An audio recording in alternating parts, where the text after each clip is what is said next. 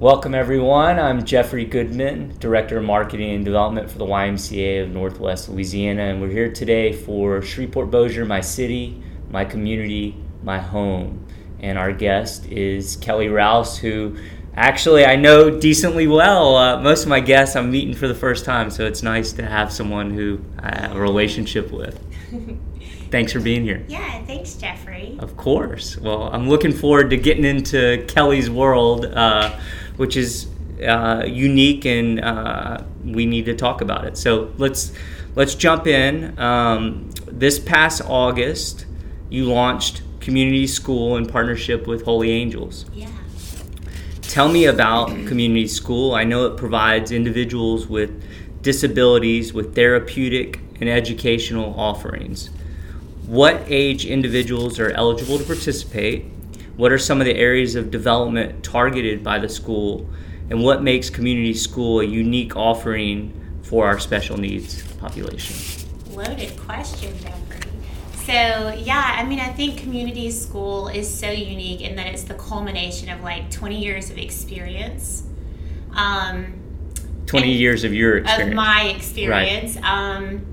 The obstacles I encountered in the educational system, the obstacles I encountered in the therapeutic system.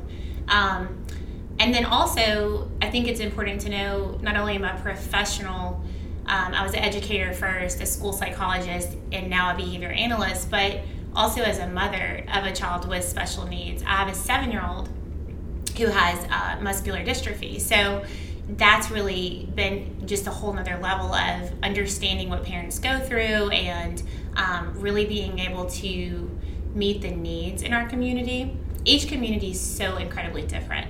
And Shreveport-Bossier area is very, very unique. So what we did is we looked at creating a model that really didn't exist, not only in this community, but in this state, where we take the best of all disciplines and worlds and we really put the great creative minds together to create something that's really tailored for each individual.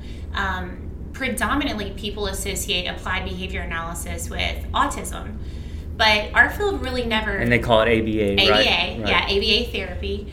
So a lot of people have heard that acronym, that term, but they associate it with people on the spectrum, which it's very applicable to solving some problems commonly encountered for families with children with autism. But truly our field was never developed for that. Back in Psych 101, all of our Easy A classes that a lot of us didn't pay close attention to, you learn about B.F. Skinner and Pavlov, and all of it sounds fun and interesting, and it's fun to listen to, but then you go back and realize the utility of solving societal problems with the science of human behavior. So really, it's a field of science. We fall in the medical field in the state of Louisiana, so we're under the Department of Health.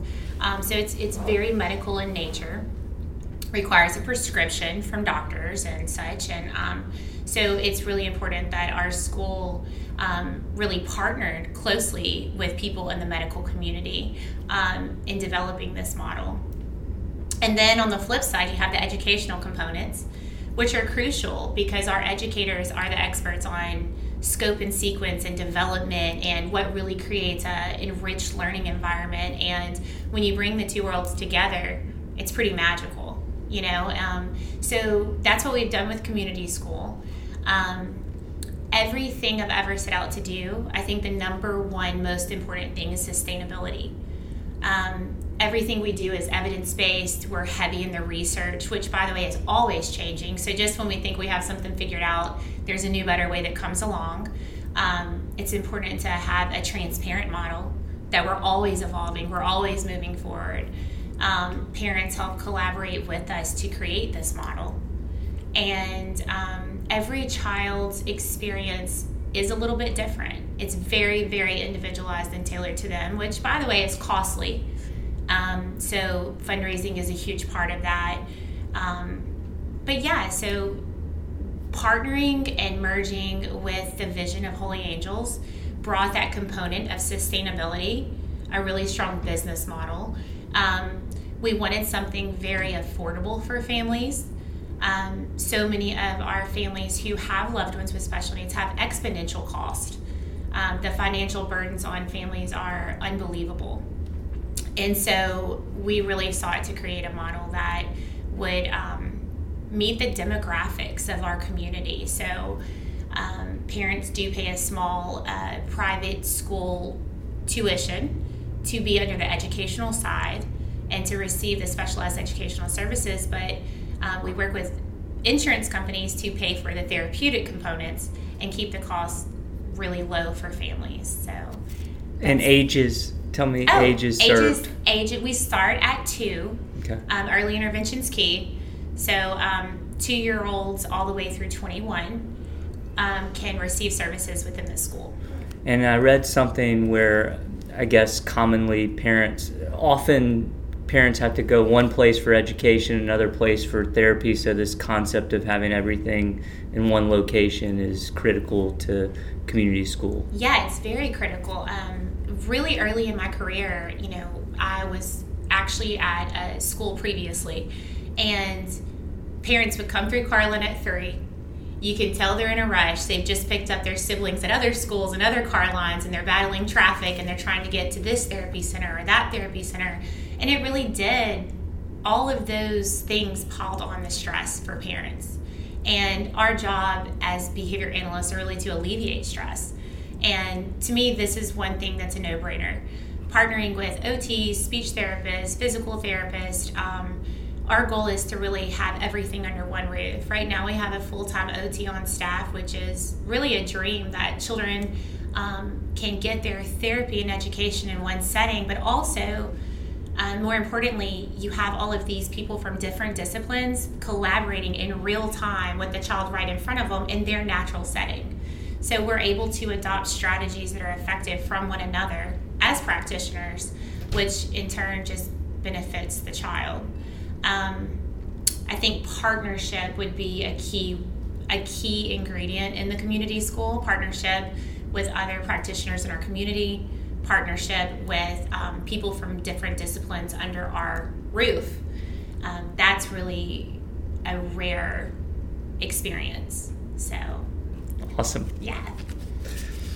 All right, so now I want to, I stole a quote from you that I want to talk about for a second. Okay. So, and this was a while back, but you once said the following in speaking about autism. Inside each kid is a typical boy or girl. As problems are chipped away and more are chipped away, we see more of their personality, of who they're meant to be.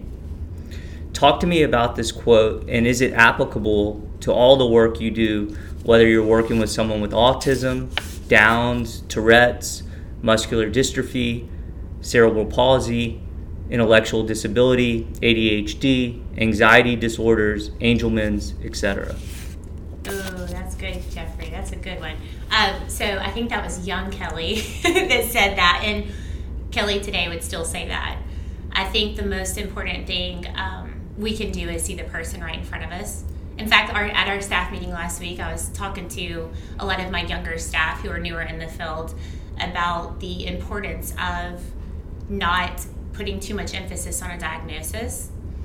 It can be misleading. It can create this perpetual focus on a problem instead of a resolution. One thing that drew me to behavior analysis really early in my career was the fact that it really looked at a set of behavioral characteristics, something I know for sure. I didn't make a lot of inference about what was happening in a person internally, but what are the excessive behaviors that are interfering with their learning or optimal performance in life or their quality of life, and what are the skill sets that should be there that aren't present. And it gave us something super practical to work with. If I see that a person has trouble communicating and that is leading to a whole lot of problems in their life, that's something I can help them with. There are a lot of evidence-based practices for increasing or teaching communication. And it gives me something to teach their family unit or their social unit, the people that they go to church with, the people that they go to school with, the people, if they're older, maybe the people that they work with. So that you have people in all of their community, their small community, working together to make that more effective.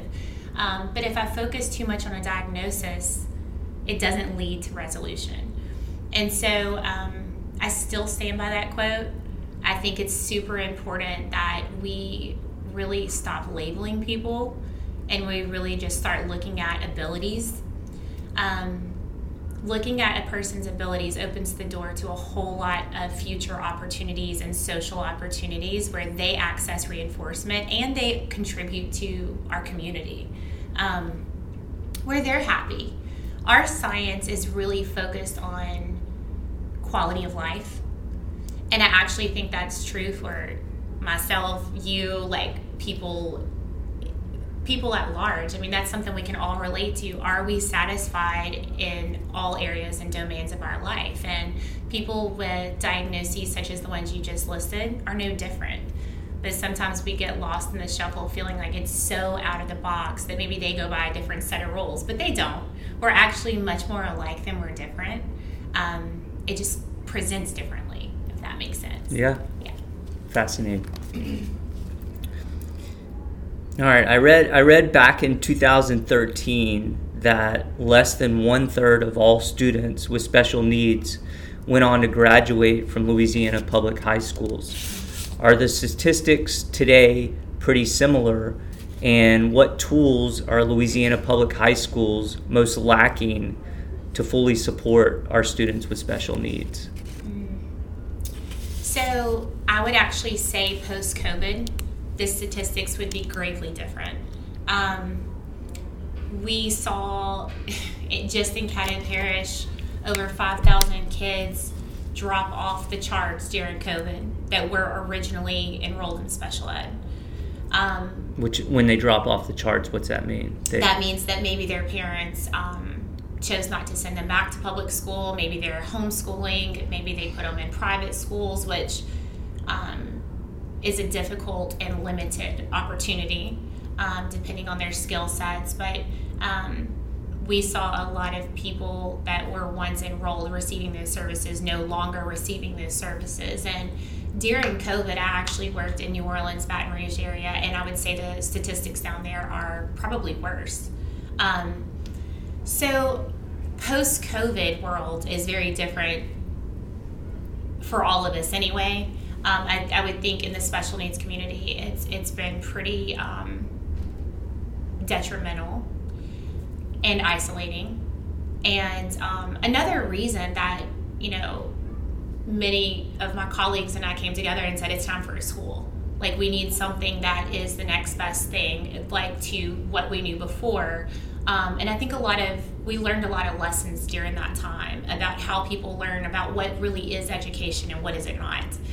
That's a very subjective question, right? About what is true education and what is the role and responsibility of educators in our community versus what is happening today. I believe personally, I always say the 3 E's of education: exposure, enrichment, and experience. And for people with developmental disabilities or learning difficulties, we may need to expose many more times than the typical learners are exposed to an activity or a lesson or a learning opportunity to familiarize and gain those skills. So exposure becomes really important in how we plan and how we build curricula for people that are out-of-the-box learners. Experience is crucial. A lot of people with developmental disabilities don't have access to a lot of social opportunities that our typical learners do because of the presence of problematic behavior, or maybe just behaviors that are not pro-social.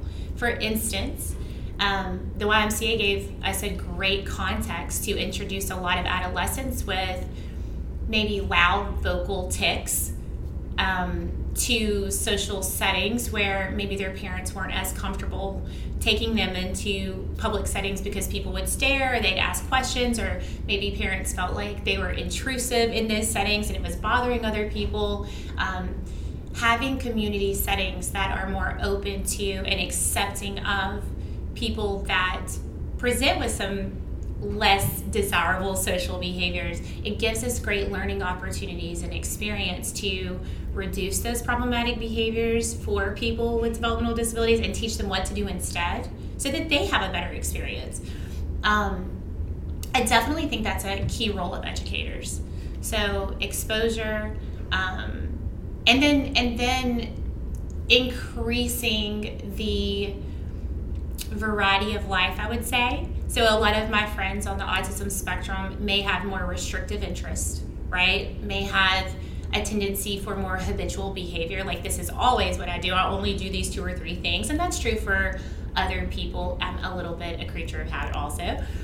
So in the educational experience, I think it's super crucial that we're able to really push people outside of their comfort zones and introduce really enriched community settings and activities that may lead to a more diverse set of interests, which in turn leads to more social opportunities.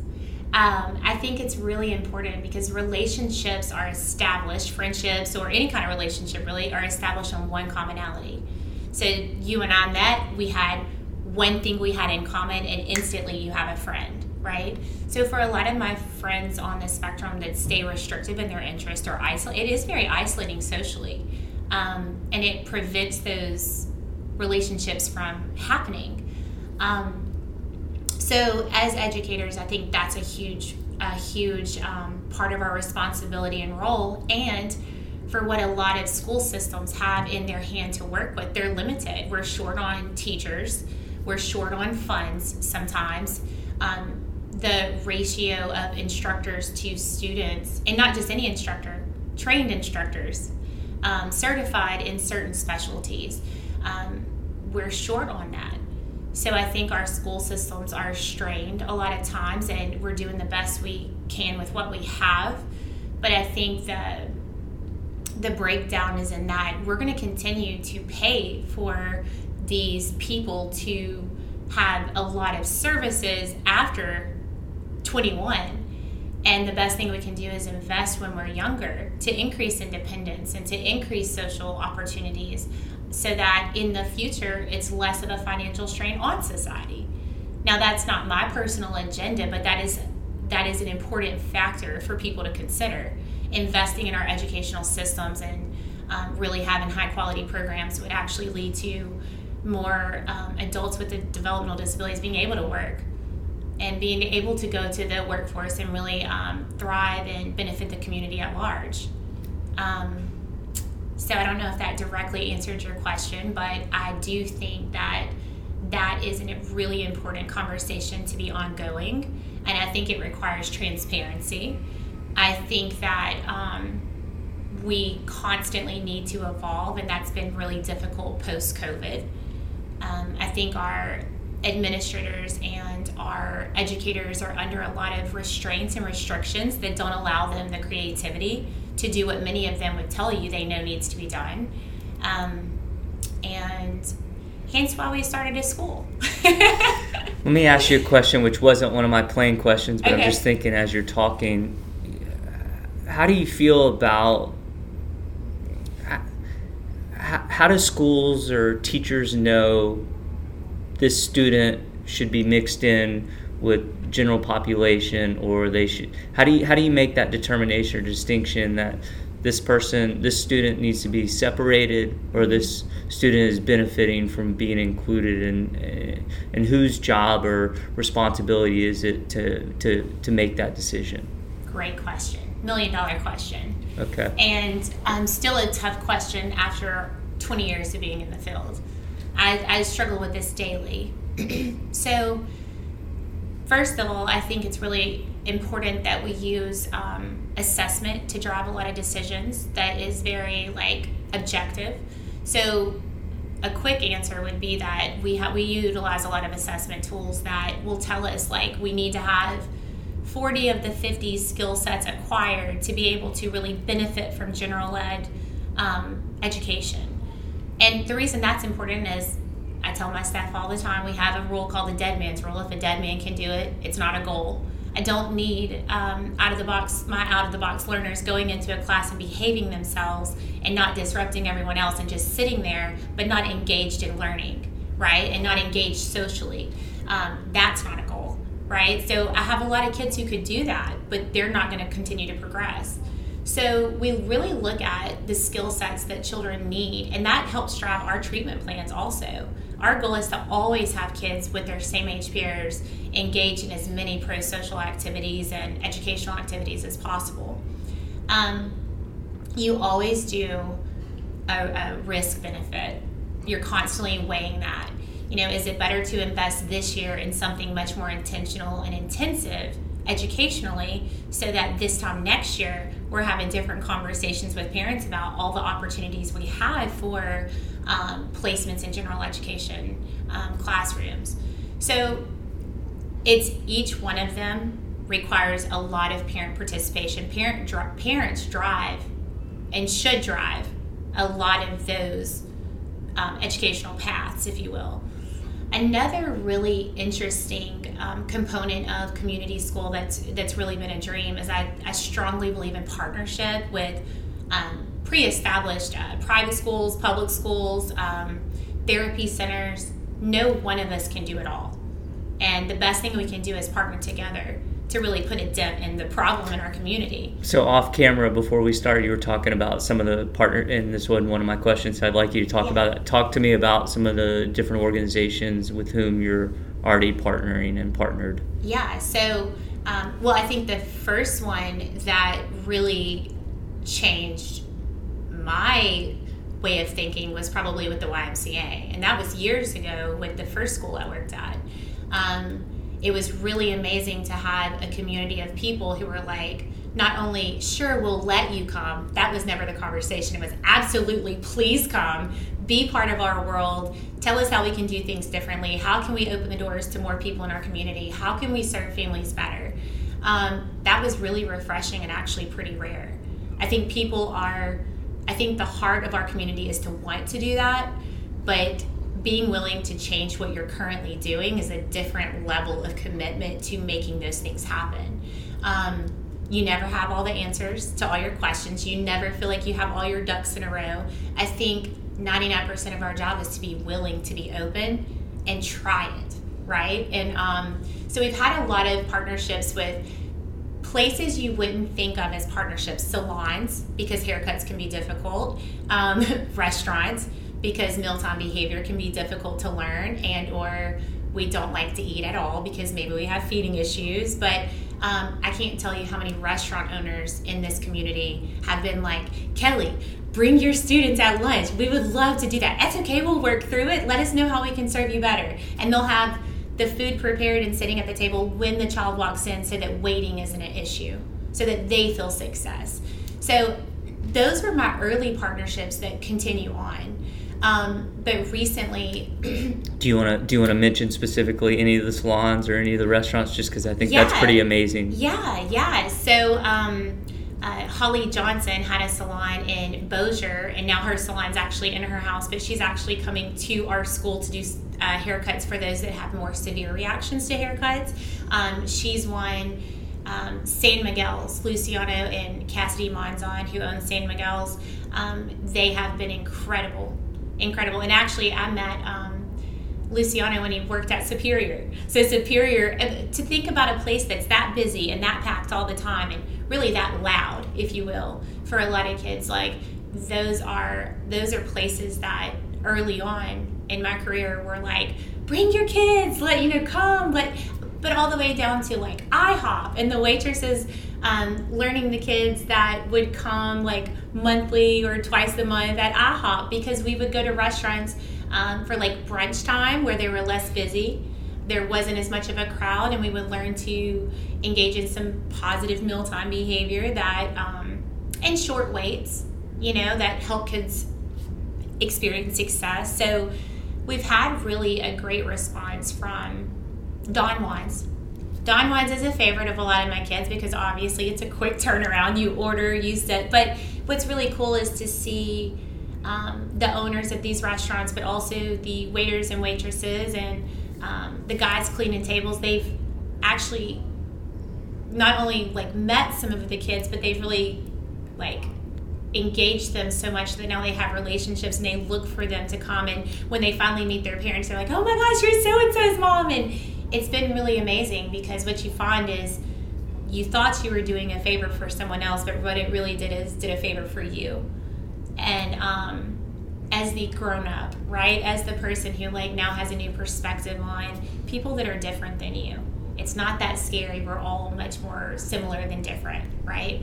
And so those are some of the and then talk about some of the schools. Or So like one of the schools that we've had a lot of success with in having these conversations and growing the programs we're able to provide in our community would be Word of God, Shekinah Academy. So we have a great partnership with them, and their director, Lisa Wallace, is an incredible person for our community to have.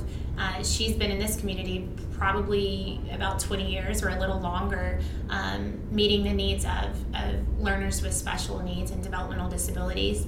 And so being able to go into that community and help kids be successful where they're already established, and it is really a goal of community school. They don't have to come to us and be under our roof to be part of our family, right? So we're there to serve them. So what's best is to maintain a placement at a school where their siblings also attend, then we need to meet the need of the learner and their family, not what's most convenient for us, right? So Shekinah Academy would be a great one, but we've also started to work with some public schools in Caddo who have adolescents with severe challenging behavior. I think this particular slice of the population is probably, to me, one of the largest needs in our community. And there's not a lot of practitioners who specialize in the treatment of severe challenging behavior. And what we're talking about typically is property destruction, self-injury, aggression, severe cases of elopement.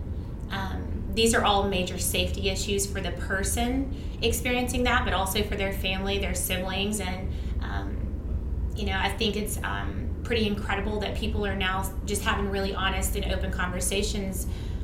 If any of us had all the answers, we wouldn't be in the situation we're in, right? So it really does take transparency and the willingness to be open-minded about what kind of strategies and evidence-based practices we can and can't use in certain settings, what parents are comfortable with. We've got to have consent, right? There's a lot of education that has to happen for those of us making decisions.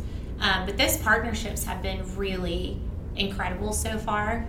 And part of that's a key ingredient in the vision for community schools, that we're able to experience that outreach, because our little building can only hold so much, right? So we really want to help others become educated that they can do these things too. It's not rocket science. It's not easy, but it's not rocket science, and we can help educate other practitioners to do what we do. Awesome. All right, Kelly, so you serve on the Rare Disease Advisory Council. If I'm not mistaken, you might be the only representative from the Shreveport-Bossier area. Yes. How is Shreveport-Bossier doing in terms of rising to take care of its special needs population compared to the rest of the state? And how about, from your perspective, compared to the rest of the country? Yeah, great question. So I was appointed to the board in August of 2021, and immediately knew I had a lot to learn about how everything works and how decisions are made or not made, and how funding works, and really become more educated on the rare disease community in our state, but also in our smaller community in Shreveport-Bossier. And the first thing you find is that rare disease isn't so rare, right? So if you look at each individual rare disease in isolation, it's very rare. It's very isolating, and the education is very sparse. And people definitely experience a grief process because they typically feel so alone.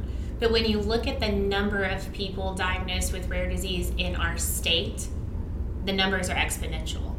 And so what we found is by coming together and having conversations and creating some movement about ways to improve the quality of life for our citizens with rare disease, it was a much more powerful approach in creating change. And rare disease is a funny term, because I think people think disease a medically progressive situation, which it can entail that. But a lot of rare disease really are rare syndromes or genetic disorders that are diagnosed with kids with special needs. And so many of these people I've been serving for 20 years as my students or my clients in therapy. And a lot of times they have comorbid diagnoses. So you may be diagnosed with Phelan-McDermid syndrome, but also autism spectrum disorder. So I think that joining that advisory council has taught me so much about what our state has to offer.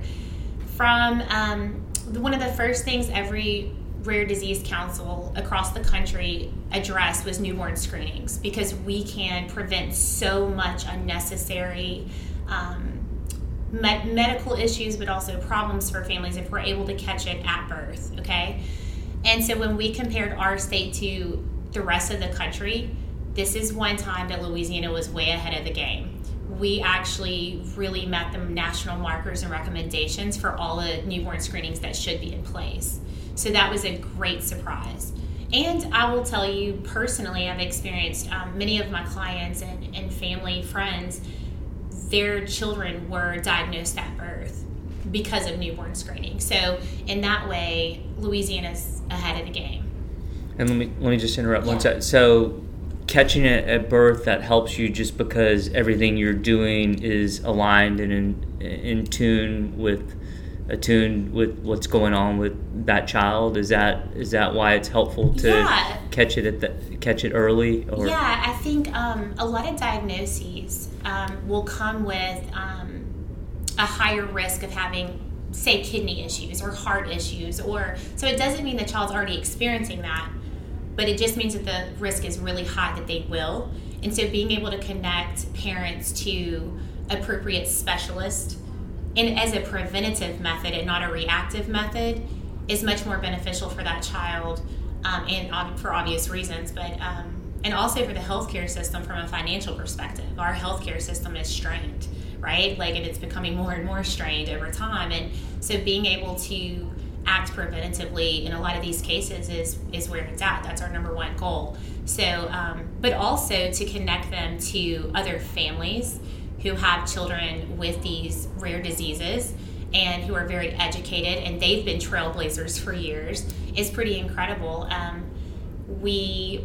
We do that well in Louisiana, believe it or not. A lot of our best resources and foundations and support groups are in South Louisiana, so we have that obstacle for those of us in North Louisiana bridging the gap. But Zoom has helped us with that. That's one of the few positives that kind of came out of the COVID era, was that people are more open to and accustomed to using these technologies to communicate effectively and efficiently. The other thing we found is that, in the literature, research will tell you this, the number one source of information and education for families has been Facebook groups that moms started. And those can be double-edged swords, right? Because you want the right information to be dispersed, but really that's been the number one connect point for families. And so really being able to help with some formalities to that and connect family to family outside of just social media has been really great. It's been a great benefit of this council being established. I would tell you, as a mother of a child who has a rare disease, one of the best surprises is that we have so many incredibly internationally well-known expert doctors right here in our own state. I think a lot of us always feel like we need to go to Dallas, or we need to go to Little Rock, or we need to go even places that are further, Houston or New York, but a lot of world-renowned doctors in rare disease are right there in New Orleans at Tulane. And so that's been an incredible benefit to our state, and so having these people on the council, they're really educated on what next steps should be so that we can act effectively and efficiently for the families in our community. Awesome. All right, you already mentioned it, but you've been in this field doing this incredible work you do for nearly 20 years now. What's more challenging today in the field than it was when you first began? I think the biggest challenge for me is that we haven't progressed as much as we should have in 20 years. We know a lot more about serving people well and effectively with developmental disabilities, and we haven't applied much of it. A lot of times we are doing the same things we were doing in the 60s and 70s, and we have not evolved. And I personally think it's because we're talking about a population of people that cannot speak up for themselves. And if you really look at people at large, minority groups, majority groups, we're all able to speak up for ourselves. That doesn't mean we always do it, but we have the ability. But for me, the people I serve, they're not able to speak up for themselves for the most part. And if they do, they're very often overlooked or underestimated. And so I think that that continues to be an obstacle. That luckily for our community in Shreveport-Bossier, we have a lot of people who are parent advocates, and they've really been trailblazers, and they continue to do that. I think it's unfortunate that they have to.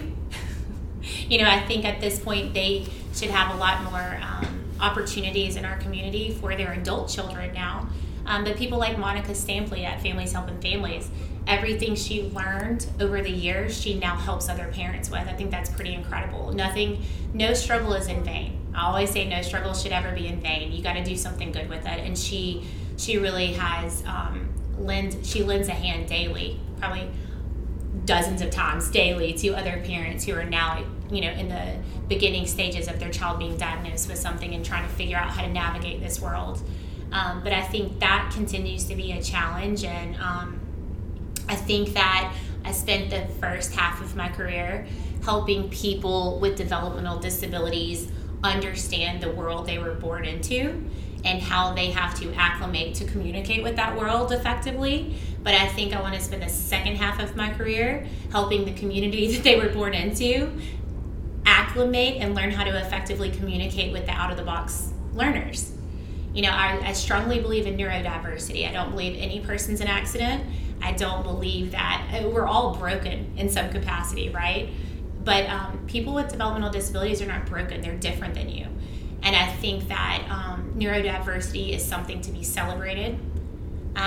You're not doing anybody a favor to let them into your little world, right? Like, that's their right. That's their human, God-given right. And so I think it's a good time in this community to shift the way we think and perceive people that are different and make room for everybody at the table. And I think that we're well on our way to that. All right. So lastly, Kelly, on the flip side of what I just asked, talk to me about some areas that are better in your field of work today than they have been at any other point in your career. Yeah, I have a big one right off the bat.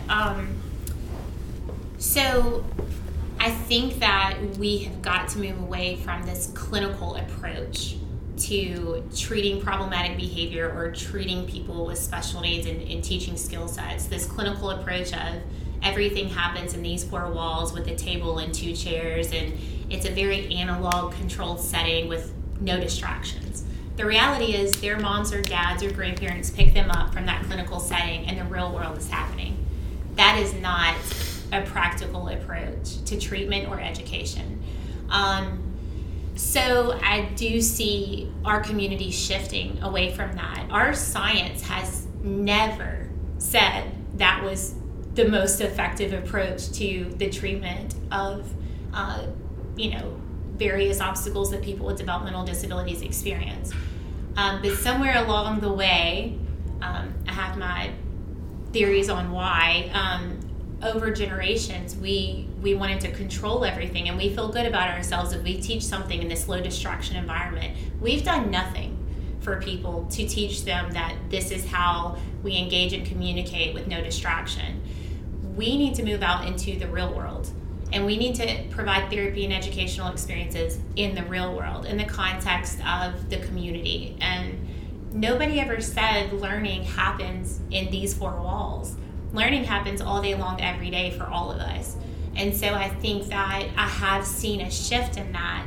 I love, just piggybacking off of the earlier example I gave about Word of God and Shekinah Academy, I think it's awesome that a private school and church said, hey, we'll give it a go. Why not? Let's see what happens. And I'm sure there were a lot more details and conversation to how they wanted to do that, and their range of error has been small. But 99% of it is being willing to just try something new and open your doors a little bit more than before. And I think they seem to have a lot of success. And I think that schools doing that, I think it's contagious in our community. I think all it takes is one person to look at that and say, well, they did it, maybe we can do it. And I think the more of us that can do that, the bigger benefit our families will have in this community. Something that people are often shocked about is that a fifth of the population is actually diagnosed with a disability. Now, that doesn't mean it's a developmental disability, but that does include developmental or intellectual disabilities. And you're talking about 20% of your population. So I think it's really incredible.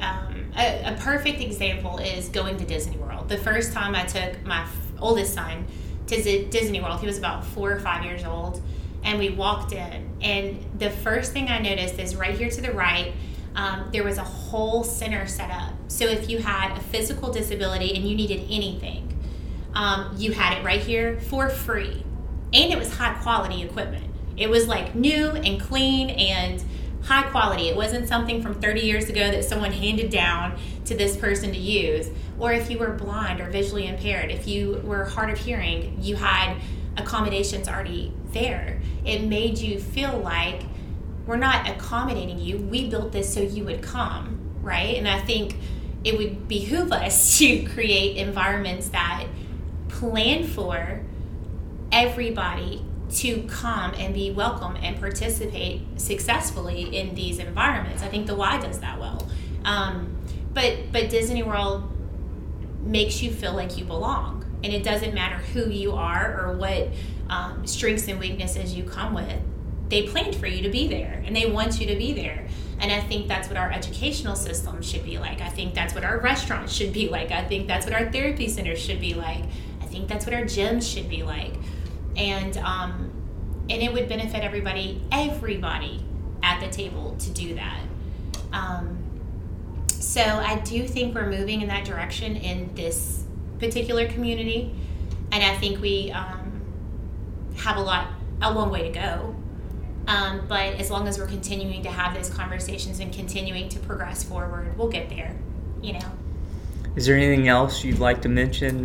This was incredible, but is there anything else that I haven't touched on? You're the first person in the world of special needs or developmental disabilities we've had on here, so this is all extraordinarily educational for us, and so I don't know if there's anything else you want. Yeah, I mean, I would end on this note.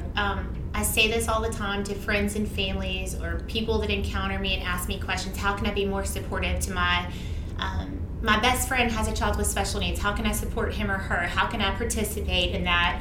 And I think just being open-minded and asking questions and not being scared to ask questions. And I think everybody needs to be supported in different ways. Everybody wants to be understood. I meet a lot of families who will schedule meetings for me or with me, and they're coming, and the appointment is as if they're doing an intake, but really they just want to be heard. You know, not everybody wants treatment from what we have. Not everybody wants a long-time professional relationship. Sometimes they just come and meet with me because they want to be understood, because they don't feel understood.